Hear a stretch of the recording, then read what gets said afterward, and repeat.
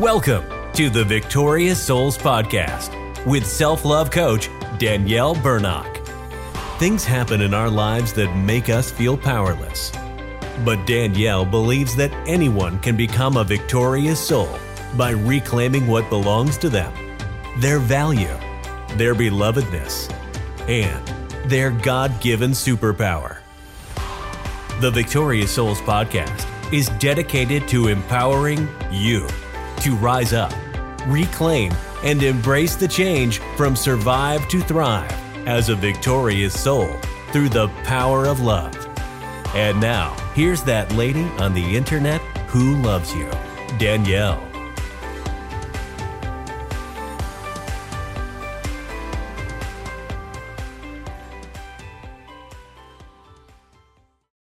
Hello, welcome to my interview today, my live interview today.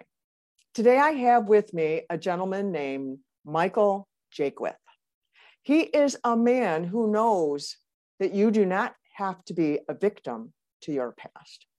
He not only freed himself from childhood trauma, he coaches other men on how to free themselves from lies and shame of their past and how to stand tall as a man.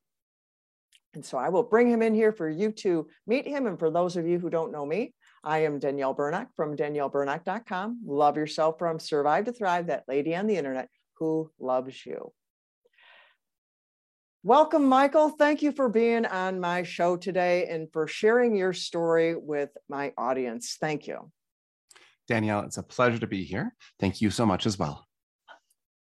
I was telling them that you are a man who knows that you can be free from your past, that you don't have to be a victim to the past, and you help other men get free also. But can you tell the audience a little bit about you now? Who is Michael Jaquith? Awesome. And thank you so much for the invitation. The best way to think of me is I'm like this high type A personality, kind of like, guy who clawed his way up, and we'll discuss all this in detail, and then said, you know what? That's not really what I want. And so to give you a glimpse, I'm married. I have 6 children. We live in northern Idaho. Right now, outside my window is about 2 or 3 feet of snow still on the ground here in middle March. 2 or 3 feet of snow still? Wow. It's so cold that when we got our baby chicks for this year, we have 30 baby chicks. We had to put them inside. So they're downstairs in the basement of the room right now. 30 baby chicks. If I paused, and if you might hear a little cheep, cheep, cheep in the background, that's real. Those are baby chicks down there. That's not a noise. But our kids carry the baby chicks around with them, and they're right now cleaning up some little pine shavings that have spread around through the house. And this is the life that we've chosen, my wife and I. This is the life we've crafted.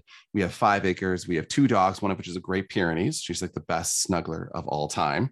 Like just this huge dog comes and just throws herself all of you. If you have to be a dog lover to love it. But there's such a great freedom, I think, that comes from saying, yeah, I could have this other thing, but I choose this instead. Indeed. Well, I know you're an avid reader. What are you reading right now? What's your book you're currently reading? What's your current input? Absolutely. So I've got a couple. Right now, I'm kind of in a business book kick. So I've got a book called Giftology. In fact, I could probably reach it right over there. I'm reading right now, which is the idea of how do you make people's day based upon what you give to them. And I have to confess, I'm a big fan of the love languages, right? And so my number 5, my worst one is gift giving. And of course, we always tend to marry opposites. So my wife's, her number 1 is gift giving, right? And so you could say this is business. You could say this is personal. The book kind of covers both. Another great one is called, I'm reading right now, it's called Ask by Ryan Levesque, I think. And I'm about halfway through that book. And that book, basically, that's more business focused, but it talks about the idea of if you want to know what somebody wants, ask them. And that seems like a very simple concept, but the truth is we don't do it. And it talks about ways to formulaically go about trying to find, how can I help you? What can I do for you? And I think it's just really, really great questions to get us thinking about what it is we're doing, who we're here to serve. Wow, those sound fascinating. I'm going to have to look into those. I'm really glad I asked you. There you go. All right. Well, tell us a little bit about your childhood. You had a rough childhood, and what happened and how did that affect you? Absolutely. And this is a little bit of a darker story, so hang with me here. I was raised in a pretty dysfunctional family in rural northern Michigan. We didn't have a lot of money, and my father was pretty abusive and verbally and even physically. And unfortunately, that continued to progress, getting worse. And it was a rough household. Like, it was a household that primarily lived on fear. And then when I was in sixth grade, it was discovered that he wasn't just abusive that way. And there was things that happened between him and my sister, and he went to jail for 10 years. And so this really kind of set the stage for what Michael should expect from the world. And Michael should expect no mercy, no compassion, just, hardness. This is where the rubber meets the road. If you're in the way, the tire is going to hit you. And I came out of that situation. Well, I say out of that, I was still living at home now with a single mother who had no job, had no degree, had no way of providing for the family. And so obviously there was a tremendous amount of stress there. If I just ever for a moment dive into, there's a psychology term called triangulation, which is where you have the attachment between one parent and a child, the opposite gender, gets too close. And even though that's not overtly a sexual abuse, that's often called in psychology subtle sexual abuse because it affects how you grow up. And my mother and I were badly triangulated. And because there's the way that this family evolved. And then this progresses, right? So I'm in middle school at the time he leaves. But by the time I got to high school, I was an angry young man. I was hurting. I love John Maxwell's line, hurting people hurt people. Mm-hmm. I was wicked smart. And I was super angry. And so I was very, very good. I hate to say this, Danielle, but I was an utter jerk. And that's putting it mildly. And there's good reason for it, but my peers didn't understand that. And the truth is I was very good at slicing them up and down intellectually, verbally. And so they would respond by shaming me. I lived in a small town. Everyone knew what my dad had done. And so what's the natural thing that happens? If the high schoolers don't know what to throw back at me, they throw that back at me. And so that just really just reinforced this identity that Michael is broken, he's unlovable, he's unwanted, and so I'm kind of coming up out of high school, and I took away, I think, 2 lessons. Both of them were pretty toxic. One of which was, if I want anything in this world, I got to bust my butt and grab it, grapple it to the ground and pin it down and take it for myself. And number 2, you can't trust people. You can't let them get close. And so that kind of sums up my starting point right there. Wow. Yeah. Trust issues are very big with trauma. So common. And attachment issues. Yes, those are just so prevalent. But we know, you and I know, I should say because not everyone does. Some people, they think time heals all wounds. We've heard that line. Time heals all wounds. Time does not heal all wounds, and time does not heal trauma. But you got to a point where you're like, hey, something's got to give. Something's wrong. What happened there? So I think what happened here is I tried a couple techniques to heal trauma. I went for the time factor. I also went for the tried and true, bury it as deep as you can factor, right? If you can't just have time, you may as well just start digging a hole and shove it down there. And there's a funny thing that happens when, as a young person, you go off to college and you kind of get to reinvent yourself. There was one guy I knew from high school who went to the same college I went to. And he was actually one of the nicer guys I was on better terms with. And it felt a little bit like I had this start over. And I'll just forget everything that happened in Michael's childhood, and we'll leave all that in the past and we'll move on. And so here I am. I bust my butt. I worked through undergraduate. I worked through graduate school. And I have my big degree. I get my first real job. I'm making money. Already, I'm saying to myself, Michael, you've left that behind. This is the new you. Don't need to worry about that. I get married. And it's a little bumpy, but I'm just getting used to what it's like to be married, right? I know I'm an abrasive personality. Don't tell my wife I said that. And we have our first child. And I remember this day so well. We're at church. Okay. She's 1. And she was just being a typical 1-year-old. But I was having a bad day. I think there was a bad start to the morning. And then she just, every time oh, shh, we need to be quiet. She just started screech crying. And it just touched this nerve in me I didn't know was there. And I remember going back to the cry room and I was just so angry. I didn't hurt her or anything physically but I could just tell I was just filled with this rage. And I'm like, what in the world? Where is this coming from? I'm just so mad. And I realized in that moment, oh, shoot. I didn't leave my past as much behind as I thought I did. It came back. Oh, yeah. It was always there. It's always there. Well, people shove it down I compare it to putting a beach ball under the water. Yeah. You can't see it. It's not there. It's gone. It's gone, but you let go and out it comes. That's right. It's like a boomerang, splash. you know, I'm burying that, throw that boomerang, but here it comes back and hits you upside the head. Absolutely. And I was just like just totally hypnotized. Like I could not believe that this much was still there. Yeah, I just want to pause here for a minute. That much would still be there. You who are listening, you can try and shove it down as much as you want. It will come back. It will rise up. And every time you shove it down, it will come back stronger each time until you will have no choice but to deal with it. So true. Thank you that you did that. I mean, that could have gotten ugly if you would have shoved it down again, because that, you know, our emotions can take us over. We disassociate, all kinds of things like that. And it's like, but you saw how you were feeling inside. You're holding your little one and it probably scared you. Did it scare you? Absolutely. Like I was terrified. I think my thought was something like, I'm becoming my dad.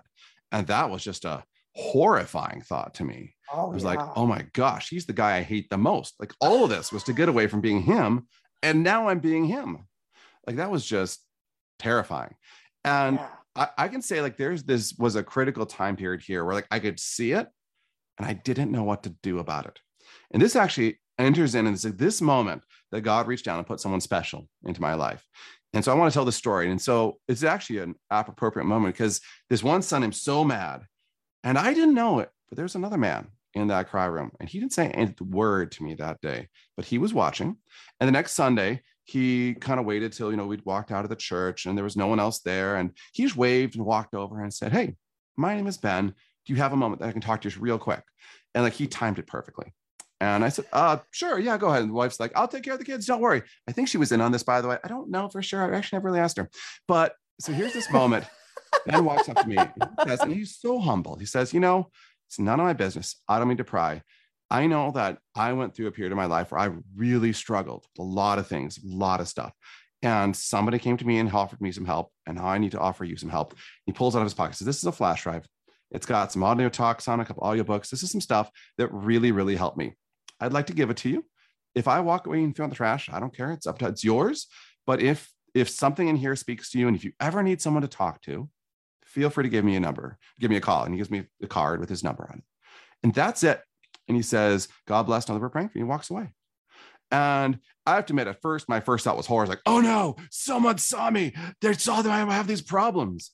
And then I kind of like just downplayed it, shoved the thing in my pocket deep down, right? Kind of went home. And it was so difficult for me to grapple with that somebody else had seen something that I had so successfully hid for so many years. Like when I left high school, that was the breaking point. I was like, nobody will know that I have a past anymore. Nobody will get to see that part of Michael because nobody wants that part. And so Ben saw it. And through the grace of God, lovingly, he said it in a way that I was able to be open to the possibility that maybe he didn't just hate me for my past. And so I loaded it up onto my phone and started listening to those. And perhaps not quite as subtle. The very first one was a talk about anger. And it was appropriate. It was awesome. Deacon Bob McDonald, if I remember the name right, who spoke about it. And I remember listening to this. I'm like, oh, shoot. I'm guilty of every one of these things he says. And I'm doing this and this. And he kept bring up another. I'm like, oh, I do that too. I was like, oh, man. But then he talked about what to do instead. What was this guy's name again? Deacon Bob McDonald. I don't remember the name of the talk, but he had this great metaphor that I'll never forget, which is like this, imagine you're in this elevator in this building and the floor you're on is an indicator of your mood. And when your elevator goes down to the bottom, all you see is the trash and everything is horrible. And when you're angry and in a bad mood, you can't even see the good. And he said, if nothing else, learn to doubt what you think you see when you're in the first floor. Because at some point in time, you go up and when you're on the 80th floor, you see out the most beautiful cityscape with sunrise and all that. And he said, they're both true.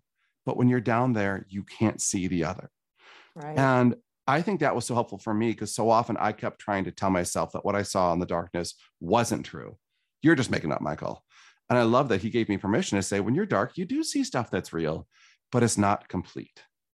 Like that's just one tiny excerpt from his talk.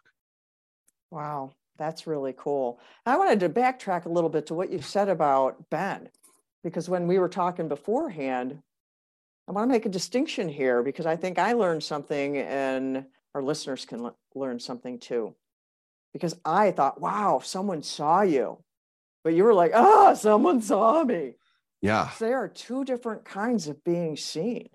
Yes. And we hide because we don't want to be seen. But when we're hiding, we really want to be seen. So we have this war of being seen because there's the shame that we're afraid of. There's the rejection that we're afraid of. Thank you for calling me out on that. And it's so funny because actually you calling me out right now, that is exactly a perfect tie into a deeper part of my story. I am because of my damage, I'm a avoider type when it comes to emotional connections. I tend to withdraw, I tend to avoid. And that is something I've had to work on tremendously, especially in my own marriage as time goes on. But at that time, attachment theory. Exactly. At that time, I was in that moment. And it's funny, even right now, I still role model that avoidance because of course it's also true that part of me wanted to be seen, but it feels so much safer, even in this moment, as I'm telling the story, to say, oh, but the shame was so loud. And it was so loud, but they were both there. And there was a part of me that wanted to be seen. There's a tiny part of me that longed that somebody could look at me and all of my ugliness and say, actually, I still like you. Like that was something like I was desperate for that, like water in the desert, but also terrified that it wasn't possible. And terrified that anyone who actually saw it would not have that response. And so it's true, they are so both there. And for me, that shame was just part and parcel of what I breathed going through this whole story. Yeah. Wow. And what you just said there, that's like the whole core message of the gospel. Right? That God sees us in all of our horrible, ugly messiness, knows everything about us, and loves us anyways. And accepts us and took care of all the things that we have need of to clean us up and to make us clean and to help us heal and all the details of that. But we need to go just to that one thing. If he saw all that, it says, I love you. And that's the call of our heart, the cry of our heart. And you had just said that you wanted to be seen, but with who we are, that's who we are. We're humans. Humans have messes. I think that's so true. And I think for me, even if when I bring in the faith element, even at that time, I really struggled with seeing God the Father as the tyrant, as here's the rules, follow the rules. Michael, you didn't follow the rules. Here comes the consequences. Like, I know I've talked to many, many men who struggle that their image of God is the harsh God of justice of the Old Testament. We take the worst parts. And when you read the Old Testament carefully, you see the mercy there as well. But it's easy on a surface reading just to see hard justice. Mm-hmm. And I had converted at this point in time, but my relationship with God was much more that of the harsh master and the deservingly to be beaten servant. And I had not yet connected with our Lord on that intimate level of acceptance at this point in the story. And that's so important to make that transition. When the Lord came and found me, he was that tyrant to me as well. That's the way I had learned him also. We get that either through teaching or we get that through, we have a dad like that. You had a dad like that. So that was modeled. There are many, many people who have a dad and they just struggle with the idea of a loving father God because like, if they say, oh, he's like a father. Well, I want nothing to do with him then. Right. It's like, he's not like that father. It's like we have to illustrate the love, because like you said, the mercy was there in the Old Testament, but you have to go looking for it and have people unpack that for you. Like I learned a great deal of that with there's a minister named Joseph Prince. He preaches on the Old Testament so much, the story of Jesus, showing us Jesus in the Old Testament. It is just phenomenal because it transforms your mentality of that.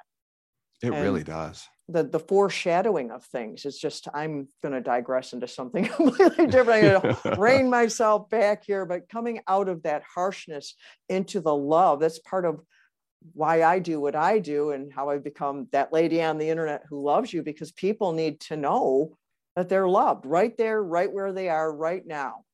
And once you can like get a half a clue on that, then you can start to do something else. So true. So true. So if it's okay with you, I'll share actually how I kind of came to that little bit myself as the story goes here. So here's Ben. And I don't know, maybe a couple months of me listening to these talks before I was brave enough to reach out to him. it took a while. Like I'm kind of a coward in this one. And eventually I do. And I just text him because that's, the easy way. I say, hey, this is Michael Jakewith. You gave me this stuff at church. Do you ever have time? Could we meet for lunch or something like that? And he said, totally.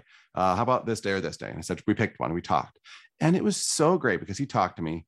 And I could tell he didn't want to be pushy, but he just wanted to be there and be with me. So we talked through some stuff and I loved. And like I started finding, okay, maybe there's some hope.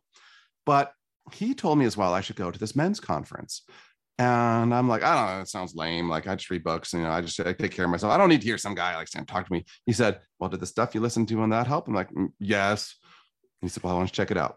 And so I go there and a guy named Father Larry Richards, he gave me 2 images that utterly rocked my world and started me on the next step. And he said, it's easier for women to imagine themselves as the bride of Christ than for men to imagine themselves fulfilling the role of the bride of Christ. But he said, sometimes for men, it's helpful to have the following image. Either number one, imagine that God the Father is here and you are the little boy inside you that crawls up onto his lap and gives him a hug. Or number 2 image that might be helpful is you are the beloved Apostle John at the Last Supper and you lay your head upon the chest of our Lord and just rest there. And as a guy, I could do neither of those. I just couldn't do it. Mm-hmm. And I actually went up to Father afterwards. I'm like, Father Larry, what do I do? Because I can't do either one of those. And he said, go to adoration, which is something we do as Catholics, and pray about it. And I did that. And I remember being there in this moment of prayer, saying, Jesus, I can't imagine laying my head on your chest and being accepted. And I said, I read in the book, I hold the Bible, I read here, it says you love me, but I don't know what that means or what that feels like. And he looks at me and says to me, not audibly, like I didn't hear a voice audibly, but just in the voice in my head, how do you regard yourself? And I thought, my immediate said, fine, I'm fine. What are you talking about? Of course it's fine. He's like, he just paused, let the silence be there. I'm like, okay, maybe not fine, but like, I'm sure it's good enough. And he, in his wisdom, says nothing. Lets the silence hang a little bit longer. And then eventually I'm like, fine, I kind of hate myself. And I realized, and this is something I've read since then, it's very, very difficult for us to ever take something in that contradicts what we believe to be true about ourselves. Mm-hmm. And I realized I believed I was unlovable. I was unwantable. I hated myself. And so it's so hard. And even that day, like I think he opened a little crack. And that's just the crack of the in thought work we call it the what if. What if he actually did love me? And that was the start right there, like where I was like, oh my goodness. And it was a difficult journey, but like I think it took a lot of years of me just allowing that crack to be there, allowing the idea that maybe God can love me despite all the horrific, yucky stuff in my past. Yeah, I think that is so important as we go down the Christian journey, learning to love ourselves because God loves us is, at least for me, one of the hardest parts of that journey. Well, there are teachings, churches, I don't know, I'm gonna be nice in general, because it's not everywhere, but it's quite prevalent, that you need to hate yourself. Yeah. It's taught because you need to die to self, you need to hate yourself, you need to, hate yourself and your family, and you just like, and then you're like, but then I'm supposed to love it. And it's very confusing. Oh, very much so. Very confusing. That's one of the things that I address. And I really thank you for sharing that, your inability to do that. That's something that I do with my clients, and it's in my book, is I say, entertain the possibility. Right. Entertain the possibility. Because you can put that over there. And you're safe over here. The possibility's over here. But then because God loves us so much, he like brings it little by little over more. And because we do need to love ourselves. We can't give what we don't have. Right. It's so true. And he said to love one another as we love ourselves, which then that becomes confusing with all that other hate stuff and what I've heard called worm theology or whatever out there. It's like, he loves us, and love is the core. God is love. The Bible says God is love. And when we get off of that, things get real nasty. So love is really the core, and loving yourself. And then you started to believe that God loved you, right? one of the scripture verses that always bothered me as an engineer is the line he says, to he who has, even more will be given, and to he who has not, even what he has will be taken away. And that, as an engineer, my brain already goes like, that doesn't make sense at all. If he does have, has not, how can you take any more away? Like, negative numbers don't exist in this context, Lord. You don't know what you're talking about. I'm a little arrogant sometimes in how I talk to God. Like, my start of my prayer life was, we all will be if we'll be honest, and that's what He wants, because He wants honesty. our heart. Absolutely, so true. He wants our heart, so which true. we got to bring the ugly. We got to bring that. That doesn't make any sense. I just did that the other day, and was reading something that Jesus said. And so that explains blah, blah, blah. I'm like, that does not explain that. Yep, but we bring exactly. that to Him. It's all about the relationship. It's not, we're supposed to go read and do, 5 things and then we're done. No, it's about the relationship. I was just talking to a client the other day. This is so interesting.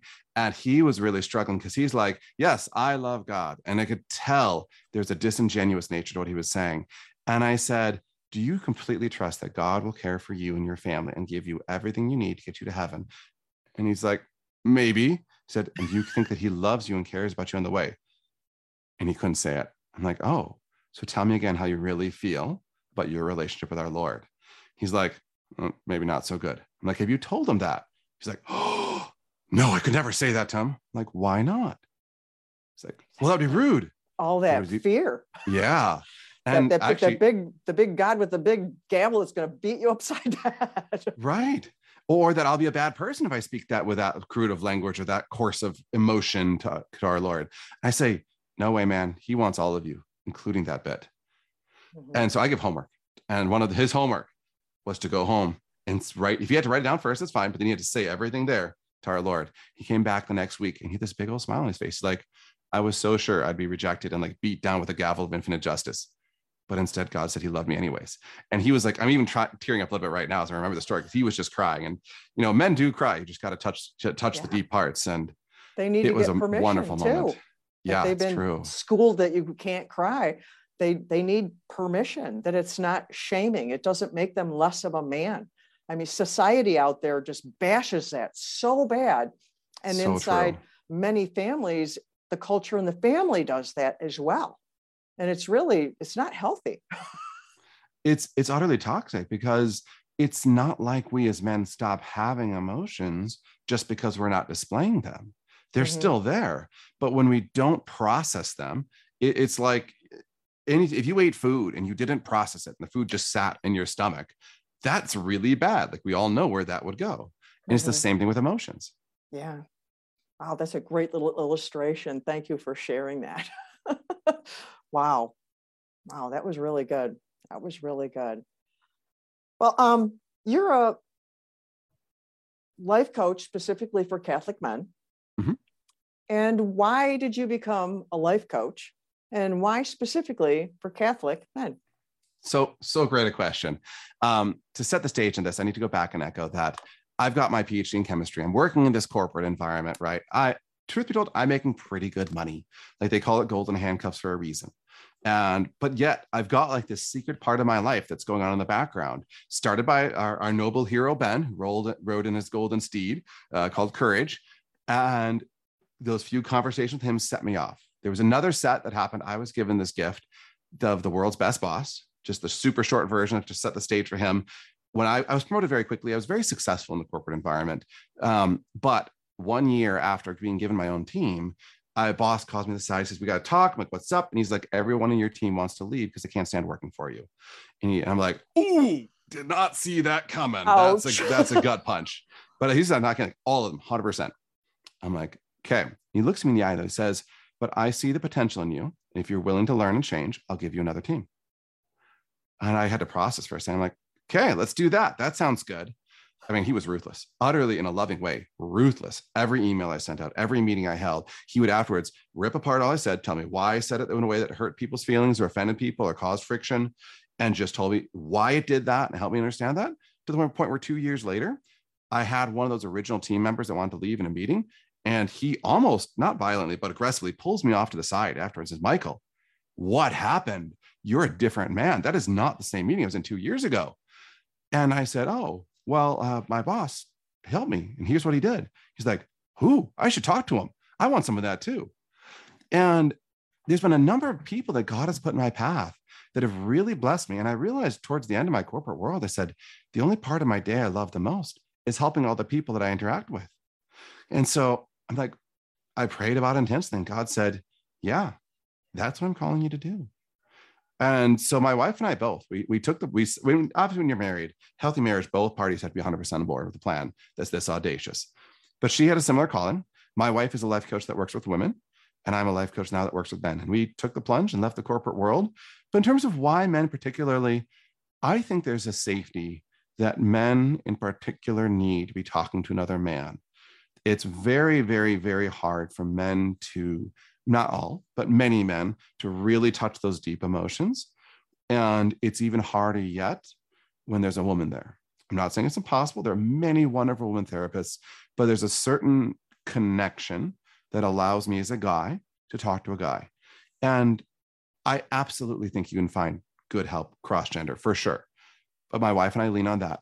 The other part, so I'm going to put my whole hand out here. I do have plenty of Protestant clients. So it's not like I only work with Catholics. When I say I'm the Catholic life coach, I mean that I'm Catholic. And I say it that way because I am proud of my faith. And I stand up on that. And I include the faith in coaching and in my work. And I believe that the divine physician allows us to be broken, to be damaged, to be wounded, so that when we invite him in, our connection with him grows ever deeper through that healing process. And for me to be a life coach and not say, I think the faith matters and it's helpful and it changes how you heal is totally inconsistent with my past. Like, I would not be here today as a functioning human being, except for Ben's intervention, countless other moments of prayer since then, where that faith pushed me along the direction. And whether you're Catholic, Protestant, I don't have any Mormon clients yet, but I'm open to that possibility. Like, whatever it is, like, as long as you say Jesus is Lord and he's able to come in and I will give him a spot. Oh, I didn't even notice that. So perfect. Then I'm happy to work with you, because I think to do otherwise cuts us off from the most profound, magnificent source of love and healing there is in the whole universe. That's awesome. Thank you for sharing. That was wonderful. Wow. I just love that. Can't wait for this to get on the podcast and for me to share this everywhere, because it's such an important message. It is an important message. Faith is central to who I am and what I do. Like, you see my Jesus is Lord right back there. It's so fun. I didn't even notice that as I was saying that. I've had that since before I got married, after God found me. And I take it everywhere. It's like a focal point for me. I keep it there. It's just a nice reminder. It's so important. It's like, bottom line, Jesus is Lord and God is love. I mean, those are two of the most important things that are central to our faith. Yes, so true. So you incorporate your science knowledge with your coaching. How does that fit in with your coaching? Absolutely. And the answer is beautifully. One of the things I love to get to tell people about is everyone's always like science versus religion versus new agey hippie coaching stuff. And I'm like, oh no, guys, if only should all three fold together beautifully.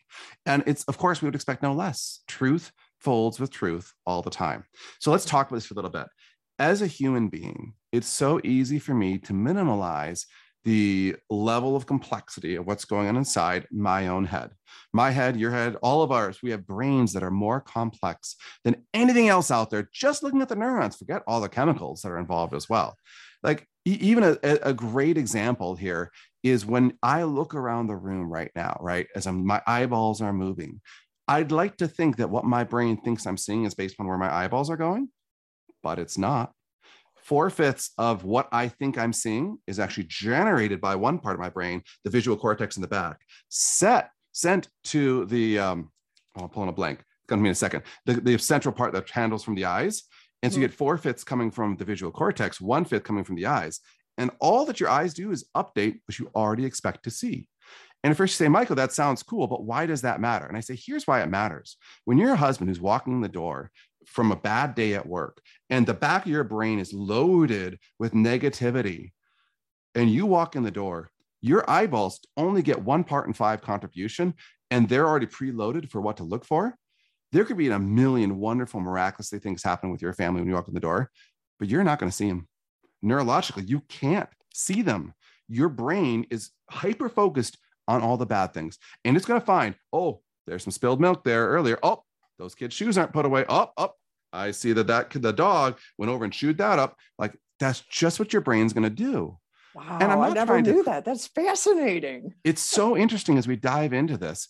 And the ability of your brain to create your understanding of the world around you is hard to overestimate. But knowing that, as we come to understand how we neurologically work, I tell guys, look, if you're in the car and you're driving home and you've got the death grip on the wheel and you're doing this, don't walk in that door. Stop for a second. If you got to stop and pray, like the prayer can just simply be, Lord, help me. I don't know what to do. I'm still waiting. Like, something. I love those kind of prayers. I love that. It doesn't have to be flowery or long or anything. Just God help. Something. And know that if you walk in that door in that mental state, you're setting everybody up for failure. Like, you're not going to be loving to them. And it's not a matter of trying harder. So often people tell me, oh, Michael, I just try so hard. Like, great. Here's a screw that's put in. I'm going to give you a hammer. How are you going to try hard to get the screw out with a hammer? Like, it's the wrong tool. I don't care if you're trying harder. If you don't do it with the right tool, it doesn't matter. Right. One more great study that I read about, just because I have to share this one, but in terms of the power of the brain. So, and 10 years ago, 12 years ago now, I ripped my ACL. So the ACL is the anterior cruciate ligament, runs through your knee. It's a big, thick tendon, right? The ligament. And when you rip it, you generally just shatter into smithereens. So here's the study. They take this group of people who've all ripped their ACLs. Half the group, they cut their knee open and do the surgery. Horrible surgery, by the way. Recovery is so painful. The other half, they perform the external incision upon the knee, but do not perform the surgery, but tell them they do. So as a scientist, your brain's like, cool, one half's going to work, one half's not going to work, right? The two groups recover at the same rate. Wow. Like, we talk about placebo effect, and it's one thing to say, here's a sugar pill, here's a pain pill. Look, they have the same effect. And my claim to you is that it's not limited just to a pill. Like, your brain creates the reality you expect to find. If you walk into your workplace expecting to have people be grumpy with you, they will be. If you walk into your home expecting your wife to be grumpy with you, she will be, but by the grace of God. Our wives sometimes, surprise us that way. But to understand, that is what's going on here. That's what we're playing with. So when I say your thoughts matter, what goes on in this little tiny gray unit here matters, I mean it. And that's where the science comes in. Yeah, there's the brain, but then there's the mind. That's the thing that operates all that gray matter you were talking about. And that's what we have the power to control. Absolutely. Is the mind. That's how we can affect the brain. I'm reading a book by Dr. Caroline Leaf. She's a famous neuroscientist. And it's fascinating what we have the power to do with our mind and can affect our brain and all that stuff that you were talking about. That's phenomenal. So how can people connect with you? If people want to get coaching from you or even, get any resources from you, how can people find you? Absolutely. And thank you so much for the invitation. You can find me at my website, www.catholiclifecoachformen.com, or the podcast named Catholic Life Coach for Men. If you are a woman and you're looking for some help, you can definitely check out my wife. She and her business partner are at www.madeforgreatness.co. They couldn't afford the M. So until we find a sale on M's, it's just .co. And it comes from quote Benedict, I think, who said, "You were not made for comfort. You were made for greatness." And I love that message. And so they also have a podcast, Made for Greatness. And so that would be the best spot to find us, depending on what you're looking for. One thing I will often tell people, though, is you never get to tell somebody else to get help, whether it's coaching, therapy, whatever. If you are, I talk to men, so I'm going to use the male set of pronouns here for a second. But if you're a dude who says, I want my wife to do better, I say, great, fix yourself first. If you say, I want my kids to do better, I say, great, fix yourself first. The most important thing you can do for the person you love is not to get them help, but to get yourself. And I think that's so important for all of us who would love for our spouses, bosses, whatever, to go fix themselves. Yeah, well, I love this quote by Carol Burnett. Only I can change my life. No one can do it for me. We can't control the other person. That's coercion and manipulation if we're going to be doing that. The only one we actually have the power to control is our own self. So thank you for sharing that. Work on yourself first. And I want to pause here too to point back to something that Michael had shared with you guys about Ben. Ben took courage and reached out into Michael's life. And it profoundly changed Michael's life. And it seems like such a small thing that Ben did. but the ripple effect of what he did. So if you ever want to reach out to someone, take courage. Do it like Ben did. Do it with hands open, no strings attached. Just offer it up and love them. See them and love them. And on the flip side of that, if someone has reached out to you in that way, maybe even they reached out not in the best way, but they tried to and kind of fell down and skinned their knee maybe a little bit. Take courage and reach back. Reach for the help. Get the help that you need. Humanity is messed up by and large. The last 2 years, we have been through so much. I know the statistics are like 80% of people have been traumatized. I'm not going to get into the science of trauma. I would venture to say that because what's gone on in the world, my opinion, not scientific, it's 100%. I agree. So get some help, whatever help serves you, whether you want to reach out to Michael here or to his wife or to me or to someone at your church, wherever. But get the help you need because you matter and you were born for greatness. The wording I use is to reclaim your God-given greatness. It's so similar to the same thing because it's all true. The truth is the truth. So do you have anything you would like to add here, Michael? One last thing I want to add, and I try to tell this to everyone. So many of us think of ourselves as broken right now. And today in modern life, what do we do with something that's broken? I've got a pen right here. When it breaks, I'm going to throw it away. However, that's not what God designed us to be. God designed us so that when we are broken, we can be healed and be made stronger than when we started. If you break an arm, when the bone heals, there's more bone mass than before. It is stronger. And to invite everyone that if you feel broken, to have hope, you're not alone, and you can be healed and can come out even stronger on the other side. Amen. Well, thank you so much for being with me today, Michael, and sharing your story. We just had a great time. I really enjoyed that. Danielle, it was a pleasure to be here. Thank you so much for your time. And I thank the listeners for their time as well. All right. See you in a minute. Thank you, everyone, for being with us today. That was just phenomenal. I learned a lot myself, and I love doing that. I love doing these interviews. I love sharing stories with you because it will change your life. It will help you. But it also helps me, and stories change our lives. So thank you for being with us today. Until next time, I'm Danielle Bernock from DanielleBernock.com. Love yourself from Survive to Thrive, that lady on the internet who loves you. Bye-bye.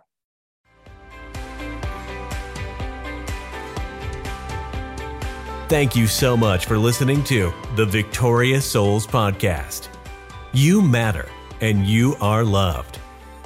We'd love to connect with you further, so please visit us at DanielleBernock.com and grab a copy of Danielle's free audiobook. And remember, only you can change your life. No one can do it for you.